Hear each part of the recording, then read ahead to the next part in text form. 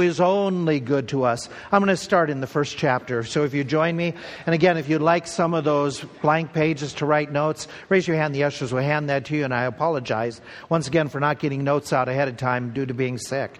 I was reading a story this past week about an individual who decided to leave Minneapolis, and this individual was going down to Florida. This couple was going to go down there for vacation.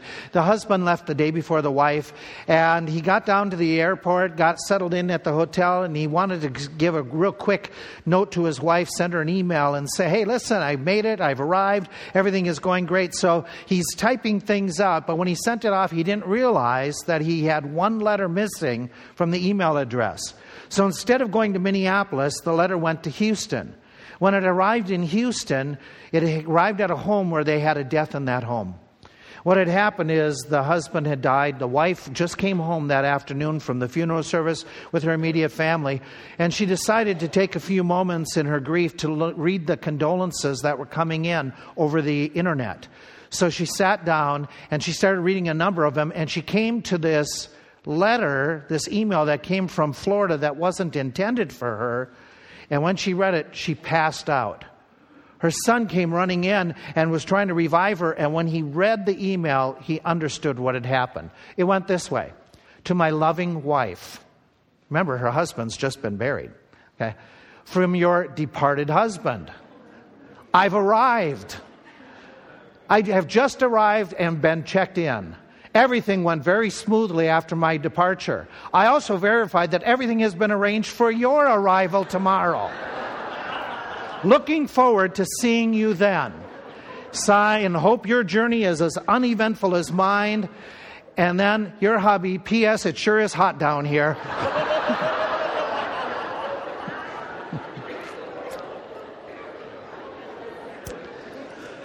Not the message she was looking for. Okay.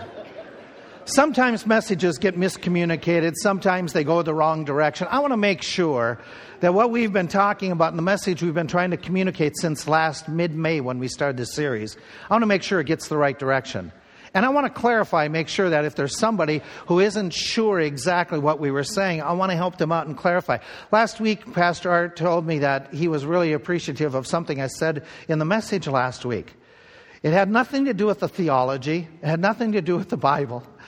It had to do when I made the comment that in the letters, when they're being sent, sometimes they get zip codes and they go to different directions. Like in our town, 42 means it's south, 46 means... He said, thank you. I never realized where's the demarcation for those zip codes. I just thought they were randomly chosen. So, brother, I am so helpful that I helped you out by determining, that helping you to understand 422 has another purpose in our town. So, for Art's sake and anybody else who got Job wrong, okay, just take time this morning. Let's reiterate. Let's go back and in a quick synopsis of the book, Let's make sure we get the right message from the book. And there are several different messages. Which one's the most important? I don't know.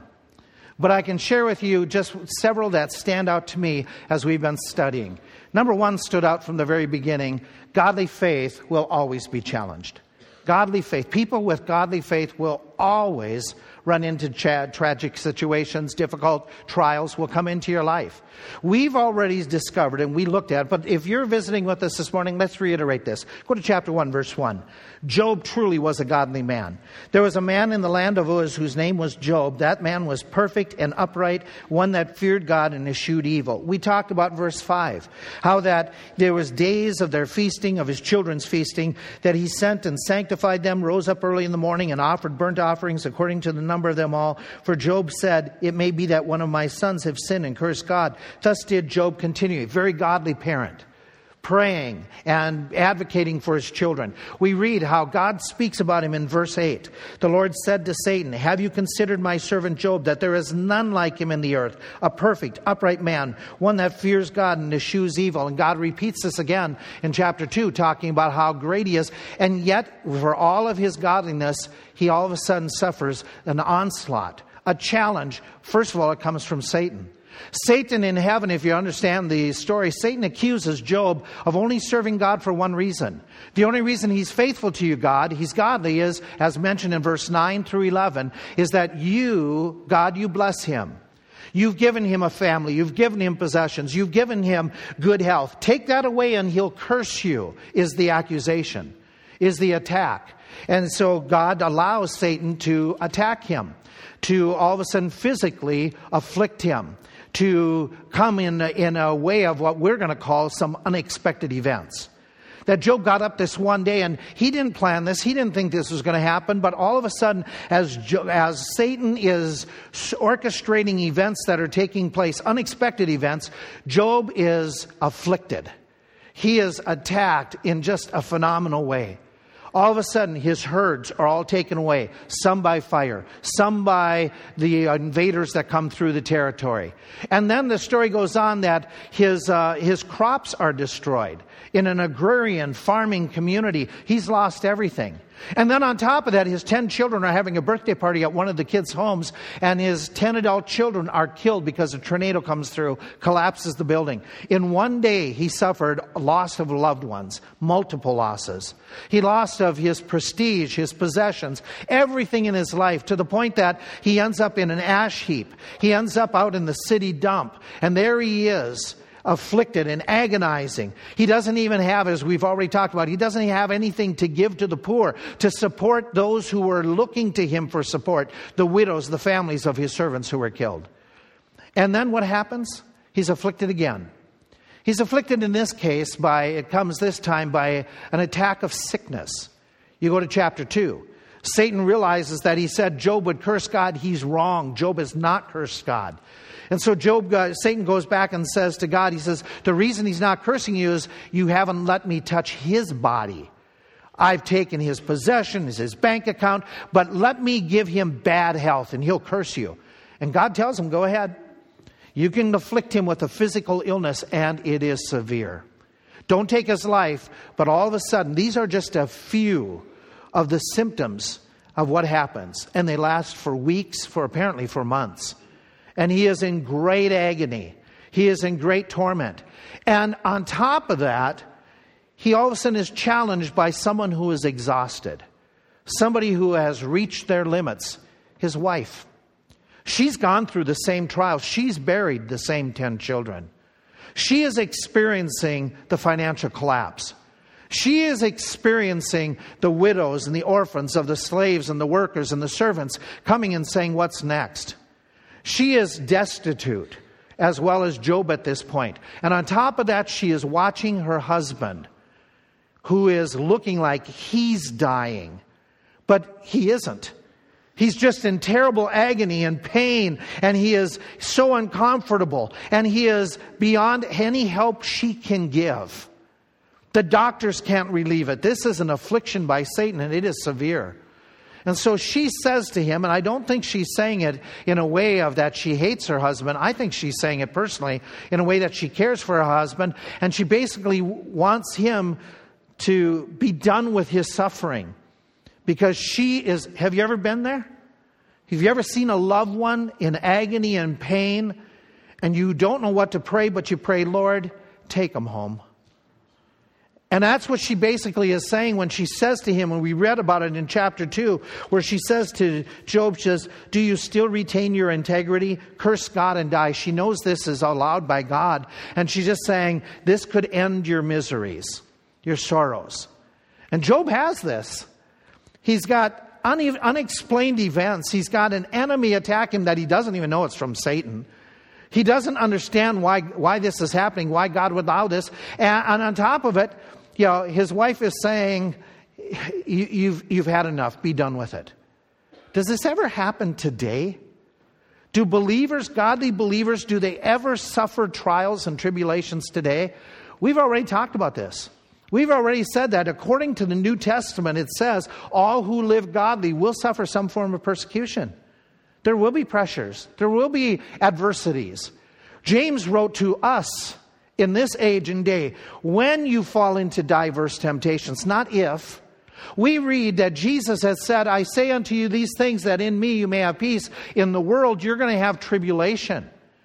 We understand that it is true, godly people will have trials and sufferings, but they do not mean that you are necessarily away from the Lord. Maybe in some cases, but not every trial is discipline, is chastisement. It doesn't mean that you're away from the Lord, and it certainly doesn't mean that the Lord is gone away from you. So one principle, a really critical principle, has been that we've seen that godly faith will be challenged. Number two principle that comes from the book. Godly faith is based upon God's character. Godly faith will remain based upon God's character. Let's highlight what we're talking about. We have faith, and we live by faith, not because our circumstances are good. We are to have faith and live by faith, not because we're comfortable. We have retirement. We have homes. We have access to the internet. Therefore, we're going to serve God and come and worship on a Sunday morning because He's given us these things.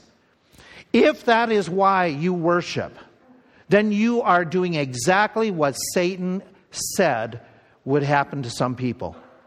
Satan said there are people, he thought Job was one, who worship just because their circumstances, their comfort is provided. Take it away and they'll stop serving. Real godly faith is staying upon the principles of who God is and what He is, not what He does for us. We retain our faith because of who God is and what He is. That's what Job does. Job maintains that he will serve God despite what happens around him. Go to chapter 1. Look at the last couple verses.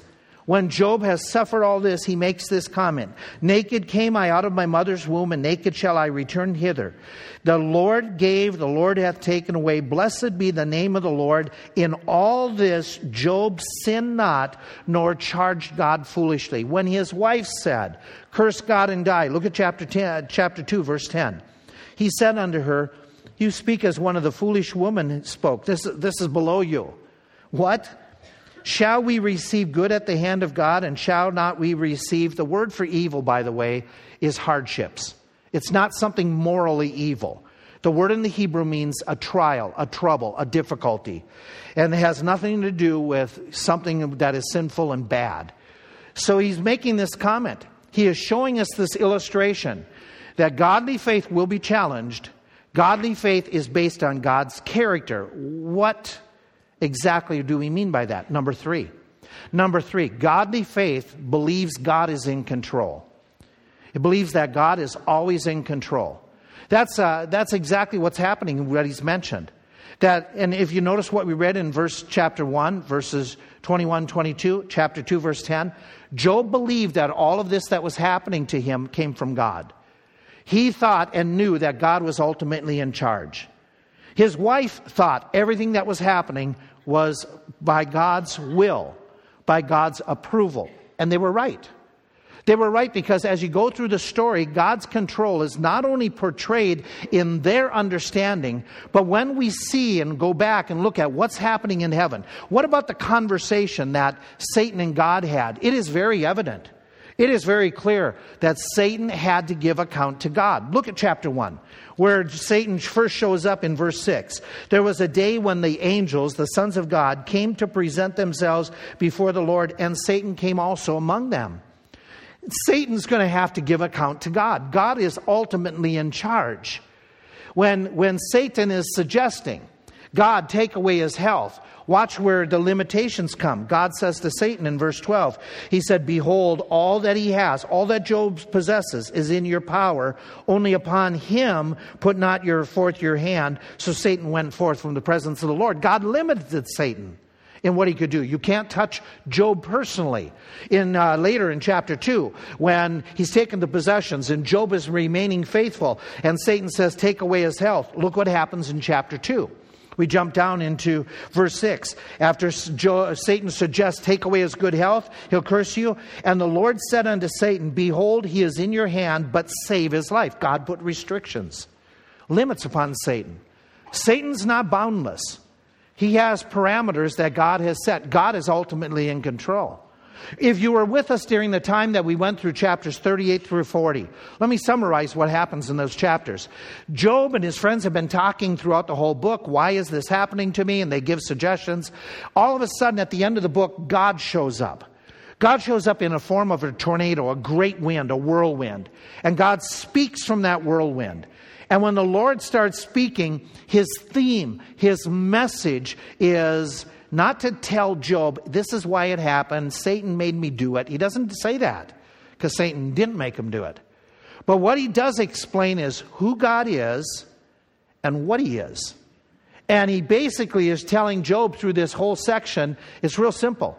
He's telling Job this thought, I'm in charge of all things. He takes Job on a universal tour.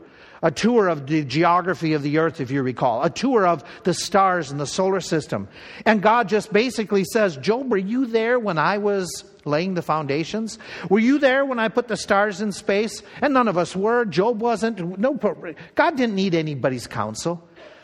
God is saying, I did this all by myself. I'm in control. Then he takes him on a 2-chapter journey of the animal kingdom.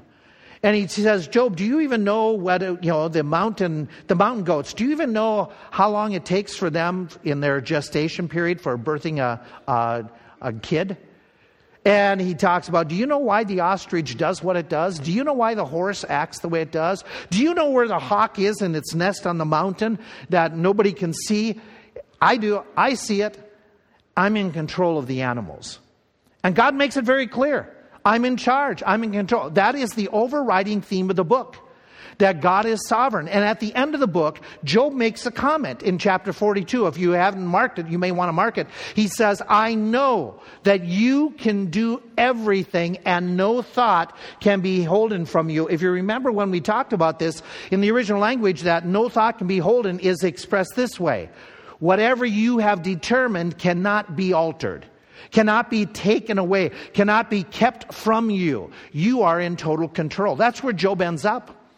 And he is still, at that moment that he says it, in his agony. He is still without any children. He is still a broken man, but he has realized God is sovereign. God can do anything he chooses to do. And that's probably, if you're going to pick an overriding theme, that's it. That's the theme of the book. By the way, Job isn't the only book that highlights this. If you were to do a complete Bible study on the greatness of God, you would have to see there are multiple passages that talk about you and I making plans, having intents of what we're going to do this week, where we're going to spend New Year's, how we're going to do it, who's coming over, what we're going to do for the all-nighter, what we're going to do for the college and career get-together, what we're going to do with families. We can devise the way, but it's the Lord that directs the steps. You and I, we can have our goings and our determinations, but God ultimately has the final say. That's why in the book of James, he writes and he says, we ought to say, and he's talking to business people who say, we're going to go and we're going to buy here, we're going to go sell over there. And he says, hey, listen, you make these plans, and there's nothing wrong with making plans. But the reality is, if the Lord wills, we shall live. We can pause on that for a moment. Which one of us knows we're going to live until next Sunday? We don't. Who does know if we're going to live till next Sunday? The Lord. None of us even knows. We don't even know what's going to happen on the morrow. We have no clue. But God does. God knows, and he says that we ought to acknowledge that. The greatest king in human history, apparently, the gold replica of the one who was the golden head. He made this comment. When Nebuchadnezzar is talking about how God is so mighty, he says, all the inhabitants of the earth are reputed as nothing, and he does according to his will. This is a man who thinks he is a God himself. This is a man who says, I have life and death control over everybody.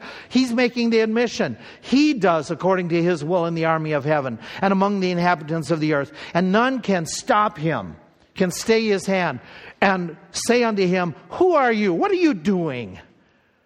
Explain yourself. It is really clear in scriptures that God is able to do anything he chooses to do because nothing is impossible with God. That phrase in itself shows up 4 times in Scriptures. You have it in the book of Jeremiah on 2 occasions. You have it in the Gospel of Luke on 2 occasions. Where in the Gospel of Luke it comes up when Mary says, how can I have a child? I've never known a man. Nothing's impossible with God. When the disciples are saying, well, wait a minute. If it's so hard for a rich man to get into salvation like a camel through the eye gate, then who can be saved? And he says, with God, nothing's impossible. I can even save those who are self-made individuals. I can save anybody. Nothing's impossible. It brings us to this thought. We recognize God is in control. Therefore, we answer to God for what we do. He doesn't answer to us for what he does.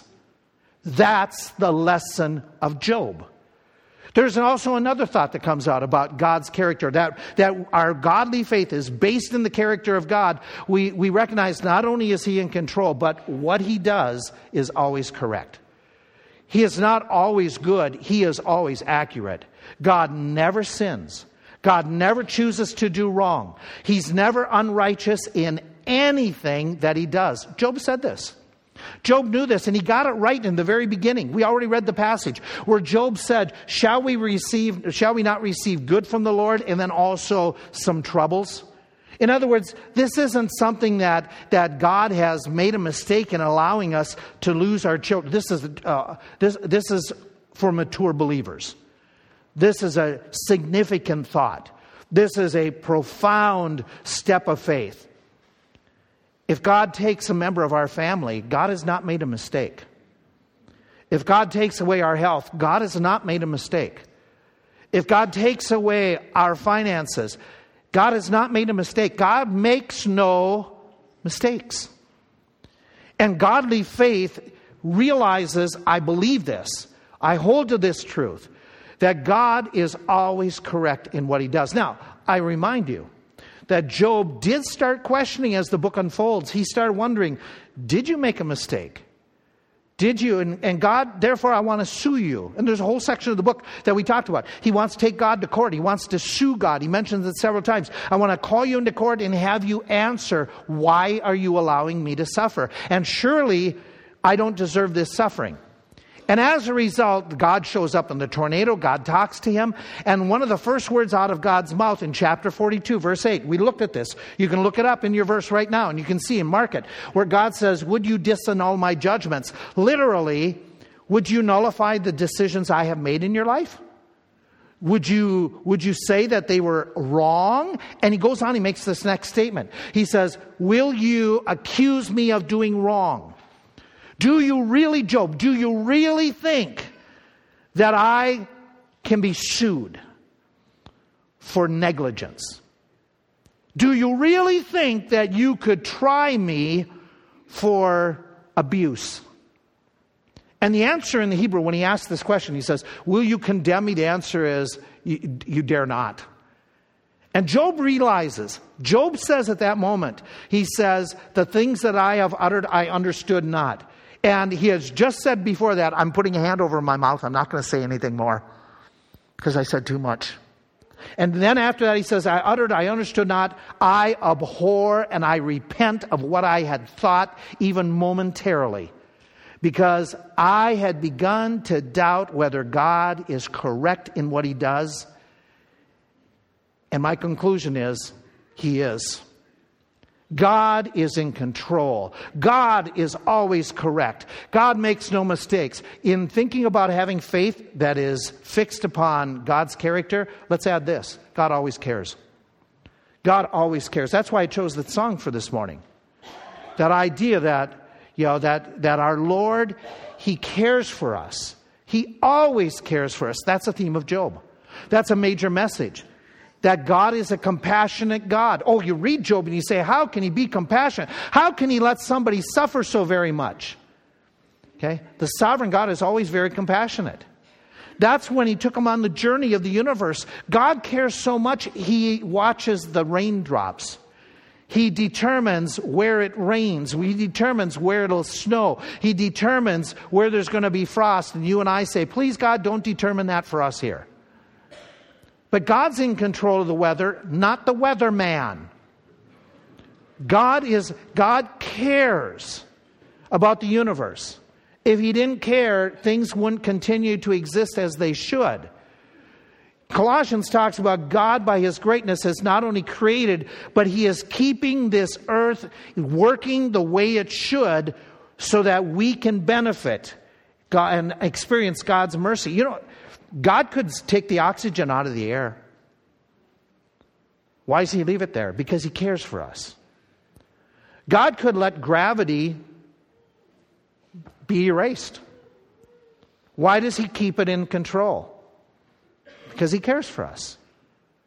God cares. And you say, well, I don't know about that. Godly faith is based upon God's character. Even the most severe trials you go through, you can maintain faith, and you will if you remember God is in control. God makes no mistakes. He is always correct, and God cares for me. That's where Job ends up. God takes him through the journey on the animals, remember? And he says, I care for the lion. I care for the goat. I care for the dumb donkeys. He talks about these jackasses that are out in the wilderness. He says, who provides them their food? Not us, not people. They don't take the crops out. God does. God cares. Jesus built upon that when he's preaching the Sermon on the Mount. And while he's preaching, Jesus pointed to the birds, to the flowers. And he made the comment, he says, behold the fowls of the air. He says, they don't sow, they don't reap, they don't gather into barns, they don't work, but your heavenly Father, he provides for them. Are you not much better than they? His point is this. If God cares for the simplest of creatures, then truly God cares for you and me. He cares. So in the middle of all those challenges and conflicts, Job is saying, even though I had my moments where I started to crack a little bit, I didn't crumble because I believed this. Godly faith is based in God's character, that God is in control, that God is always correct, that God cares for me. God cares so much for Job that he allowed a severe trial to come to make Job a better Christian, a better servant. Go to chapter 23. Chapter 23, verse 10. One of the key verses in the entire book. Job chapter 23, verse 10. If you did not mark it, you must. In fact, over the next couple weeks, this is going to be our memory verses. Job chapter 23, verse 10. He knoweth the way that I take, and when he has tried me, what's it say? I shall come. I'm going to be improved. I'm going to be better. With the loss of my children, with the loss of my possessions, with the loss of my health, God is in control. God is correct. God cares because God is molding me. God is more concerned about my growth than my comfort. God is more concerned about my character spiritually than my conveniences. And the same is true for you and me. That God works in such a way that he is trying to help us to come forth as gold. That leads me to another major lesson from this book. Godly faith will always be cultivated. If you have faith, godly faith, mark this down. It's going to be challenged. You're going to be fixed on the character of God, but God will be working in such a way to cultivate your faith, to improve it, to make it stronger and better. It happens in Job's life. At the end of the story, righteous Job becomes more righteous. He comes forth as gold. The idea he's improved. That's why Job concludes the book this way. He says, I have heard of you in the past. I have heard, but now I am hearing with my own ears. Now my eye sees you. Now I know you better than I have ever known you before. And Job is concluding the book by saying, I am closer to the Lord than I was when I was raising the 10 kids, when I was doing the business, when I was taking care of the servants, when I was doing all those things that aren't evil to do. But through this suffering, through this trial, it brought me closer to the Lord God Almighty than I have ever been before. Those lonely moments when I was on the ash heap, I got closer to the Lord than I had ever gotten close to him. I have seen with my eyes, I have heard with my ears, and now I have benefited from the trials. By the way, does this ever happen now? If we jump into the New Testament, is it not true that we read, count it all joy when you fall into trials? Why? Knowing this, that the trying of your faith works patience. It improves you. Let patience have her maturing work, that you may become perfect or complete, wanting nothing. We read elsewhere where we glory in tribulations, Paul writes, knowing that tribulation works patience, patience works experience, experience works hope, hope makes us not ashamed because the love of God is shed abroad in our hearts. We become closer to Him. We become more dependent upon Him.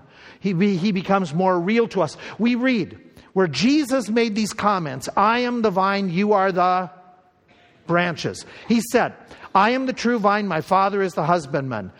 Every branch in me that bears not fruit, He takes away. Okay, we understand discipline. But every branch that bears fruit, He purges it that it may bring forth. You're godly? You're serving the Lord? There's going to be challenges. Those challenges are to cultivate you to become a stronger believer. You will only become a stronger believer if your godly faith is based upon God's character, that you believe and hold fast that God is in control, God is always correct, and God always cares. Cares enough that He is building me, He is maturing me, He is cultivating me. Another truth. Number 7. Godly faith will always be compensated. It'll always be compensated. That's the debate of the book. That's the discussion between Job and his friends. That's what the bulk of the book is doing, where men are discussing why, oh why, when will God judge the wicked? Why do some wicked prosper? Some are saying the wicked never prosper. When do the righteous get their rewards? That's the human understanding and argument through the book. And they're saying, okay, basically the conclusion is, when will we be rewarded? And Job's friends say, well, you're being rewarded because you've got evil in your life. And Job is saying, I've got no evil, and which God will confirm. But Job is asking the question, when will I be rewarded? When will this happen? And the answer that you and I, as godly folk, living by Scripture, the answer of when will we be rewarded is this: when God chooses to do so. It could be in this life. It may never be in this life. It could be that some of you are rewarded with more possessions. Some of you are rewarded with less possessions. Some of you say, God's rewarding me with really good health. That's great. Some of you, He's not rewarded with really good health. But this is true. He will reward you when He chooses to. And it definitely will happen for sure in the next life. But in this life, we have no guarantee of it. We only have the guarantee He will reward us when He chooses to. But He will reward us. In fact, there are multiple passages of Scriptures that talks about it. Like in Job's case, Job was faithful. We understand that. We remind ourselves, just in this story, remind ourselves that he had moments where he said, God, I would like to sue you if I could. But overall, here's the man that cracked, but he didn't crumble. In all this, he sinned not. In all this did not Job sin with his lips. Though he slay me, yet I will trust in him. I will maintain mine own ways before him. He shall be my salvation. Till I die, I will not remove mine integrity from me. He said, God said of him, you have not spoken to me that which is right, as my servant Job has said that to the 3 counselors on a couple occasions. He said to them that Job has maintained. Job has been faithful to me. So what does Job get? God chooses to reward him at the end of his life, in this life. God, all of a sudden, as we looked at last week, He's compensated. All of a sudden, He's vindicated before His accusers. They're told, you got to bring sacrifice and have Job pray for you, so you have forgiveness for what you've accused him. Job's rewarded physically. His illness is taken away. And he's restored to good health. Good enough health that he's able to all of a sudden run his businesses again. His businesses where every one of the items mentioned, twice as much comes back to him. And he's able to sire and raise 10 more children. He's got good health, folk. He's restored in that sense. And God compensated him to the point that all of a sudden he is publicly accepted. His own kin come and they say, oh, Job, we are so glad that you are back on top where you should be. The fact is, Job was rewarded in this life. We aren't promised that, but we are promised rewards, compensation one day. There are multiple times that Jesus in parables gave the illustration, gave the story of how those who are faithful will one day in his future kingdom, in his future heaven on earth, he is going to reward them. Some with rulerships, some with the opportunities to do greater service for him. He talks about how the chief shepherd, when he shall appear, he'll reward those who have labored and been faithful in ministry, that he's going to give them crowns. He talks about enduring temptations. If you endure and are faithful, that he's going to compensate with a crown of life to some of you for the way you've handled your trials. We talk about in Ephesians that in the ages to come, he might show exceeding riches of his grace towards us who are in Christ Jesus. We read about servants being faithful, that one day he will sit them down to treat them to a feast. We read about how God says, eye has not seen nor ear heard, entered into the heart, the things that God has prepared for those who love him. The fact is, we will be compensated one day. This isn't trickery, this isn't bribery. But we need to remain faithful now, no matter what is happening. Be faithful to a God who's in control, a God who's correct, a God who cares. Can I give you another lesson? It is this. Godly faith can become a challenge, a good challenge to others. I don't want to close the book without reminding you and me that there's a reason why Job was written. Why is it? If I understand my Bible right, the Bible was included this book so that the man of God may be perfectly furnished unto all good works. Because all Scripture is given by inspiration and is profitable for doctrine, reproof, correction, instruction in righteousness. That these things have happened, he writes to Corinthians, for our examples. Job, his story is given not so we have all the answers, because we don't. Job didn't. We have the answer that God is sovereign, God will do what he can do and chooses to do. But we conclude from the book of Job that you know what? We can make it through the trials if we have godly faith. We can look at the book of Job, we can say God's going to compensate us one day if we have godly faith. We look at the book of Job, we say we're going to be challenged. And we need to fix our mind upon God Almighty. We are given the book of Job as an example for you and me to look and say, Job shows us that it can be done. In fact, what does James remind us? He says, think about all those prophets in the past. Think about those who were examples of suffering affliction. He writes about how they had patience, how they endured. They were given for us. And in fact, he makes the comment, you have heard of the patience of Job and have seen of the end of the Lord. The Lord is gracious. King James says pitiful. I just want to make sure you understand pitiful means full of pity. Gracious and of tender mercy.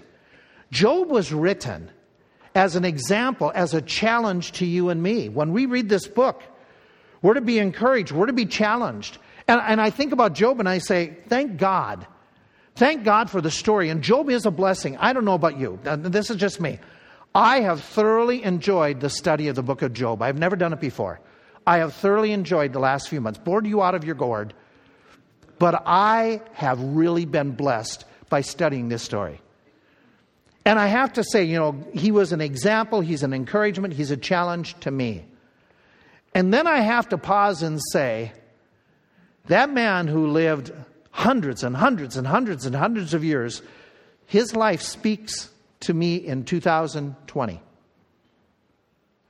What will my life speak to people around me if the Lord allows me to live to 2020?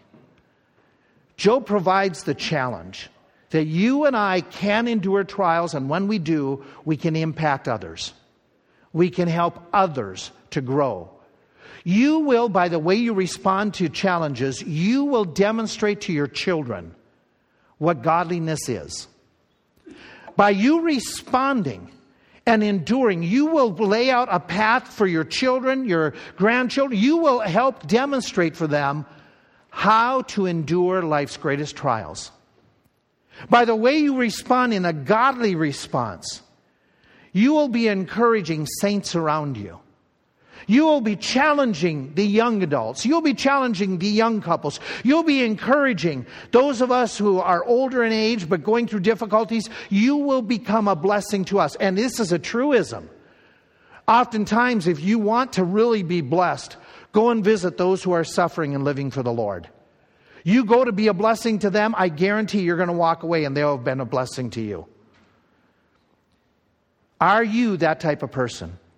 Did you respond this week when all of a sudden the car didn't start? Did you respond in a godly way?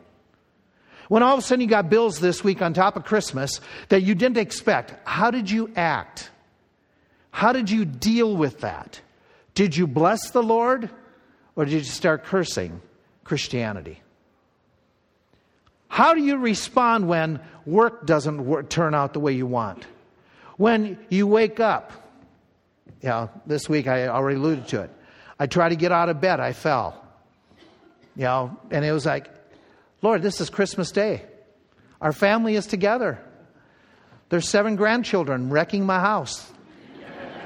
I want to get out there and wreck it with them. And I can't even lift my head off the ground. And when I do, Deb, get the bucket. So minor. But even in those minor moments, do we bless? I mean, what a good moment to say, God, thank you for balance most of the time.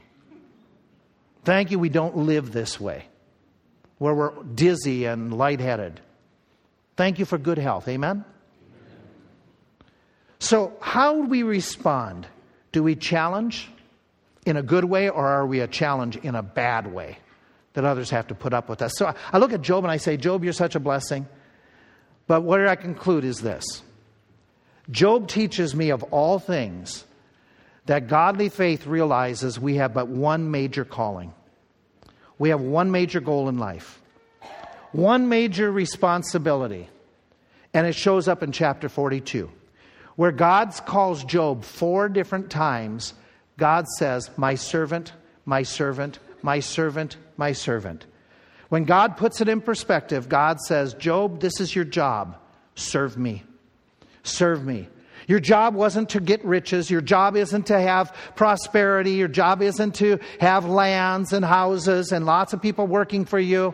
That isn't your major calling. Now, I'm allowing you to have that, Job. I did in the past, and I'll let you do it again. But your major job is, you're my servant. Your major job isn't just parenting. I'm going to let you have the blessing of 10 more kids at age, whatever you are, Job. Some suggest he's 100 years old. Okay, between 70 and 100. I'm going to give you, your major job is serve me. Serve me. Your major job isn't going to school, though that's an important one for some of you. Your major job isn't, going up to Hershey or going, wherever your employer is. Your major calling is to serve God. We are here for one purpose, to serve God. We are here for His pleasure, not for our own. We are created for the pleasure of God. We are allowed to live for the pleasure of God. That is the message of Job. The whole story makes it very clear. God is in control, not us. We serve Him, not He serves us. In 2020, if we're going to live into that year, we've got to get this straight. We are the servants of a sovereign God, period. We serve Him, not He serve us. He must increase.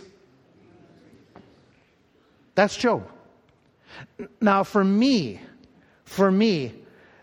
the thought is, okay, this is good. This is good. This is what I want to do. No matter what happens in my life, I want to be serving you. No matter what I know about the future or the events or why things are happening, I just need to serve you. I need to serve you. My big question is, how do I do that? How do I do that? The book of Job tells us. Are you still at chapter 23, some of you? Watch what he says. He gives us the summary. He tells us the how. Job chapter 23, verse 10. He knows the way that I take. When he has tried me, I shall come forth as gold.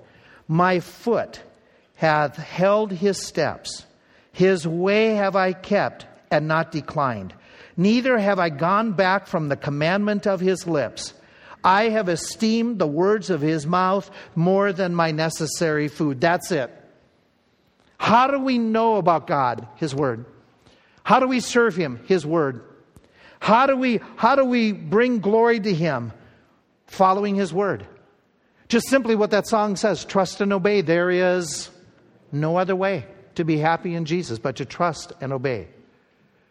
That should be our motto. This should be our theme for 2020. That we will serve him, the sovereign, no matter what. No matter what. Now, how that service looks may differ for some of you.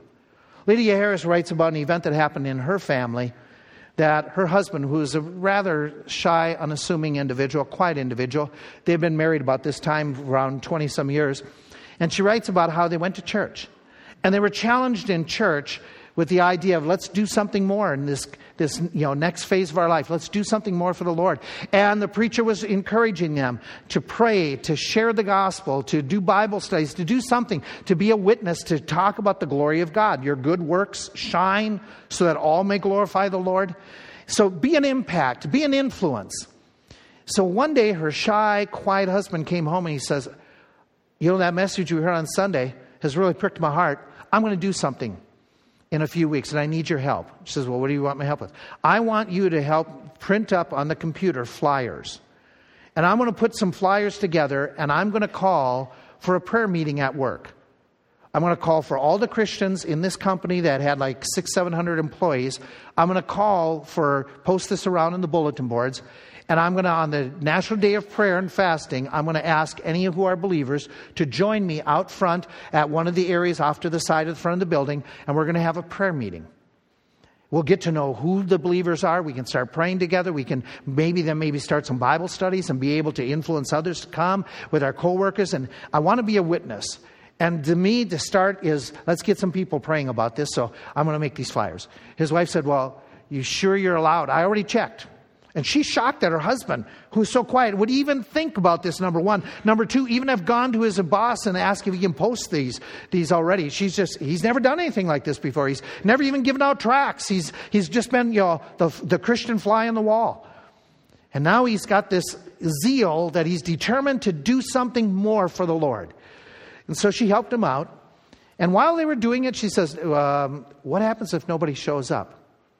He said, are you kidding?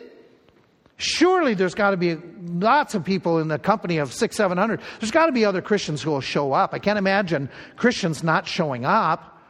There's got to be some others there. And if not, I guess that's okay too. So she says how he went and he came home those next couple of weeks ahead of time. They're praying. Something that they've never done a lot of. They're praying together about his ministry. So the morning she says goodbye to him, he takes off. She goes to her workplace, but all day long she's praying. God, please, help him. Let it be at noontime. She's especially praying. Help it to have been a success. Her husband comes home at the end of the workday and she is so curious. What happened? He goes, everything's okay. If it were me, I would have walked in the doors and said, it was fine. Okay, the fine covers everything. And she says, well, were there others there? He says, yeah. She says, how many? 3. And she says, well, do you know who they are? He says, yeah, the Father, the Son, the Holy Spirit. She said, you were the only one? He says, no. He says, there was the Father, Son, the Holy Spirit, and I had a great time. He says, we're now praying together that others will join. I'm going to do this on a regular basis. Why?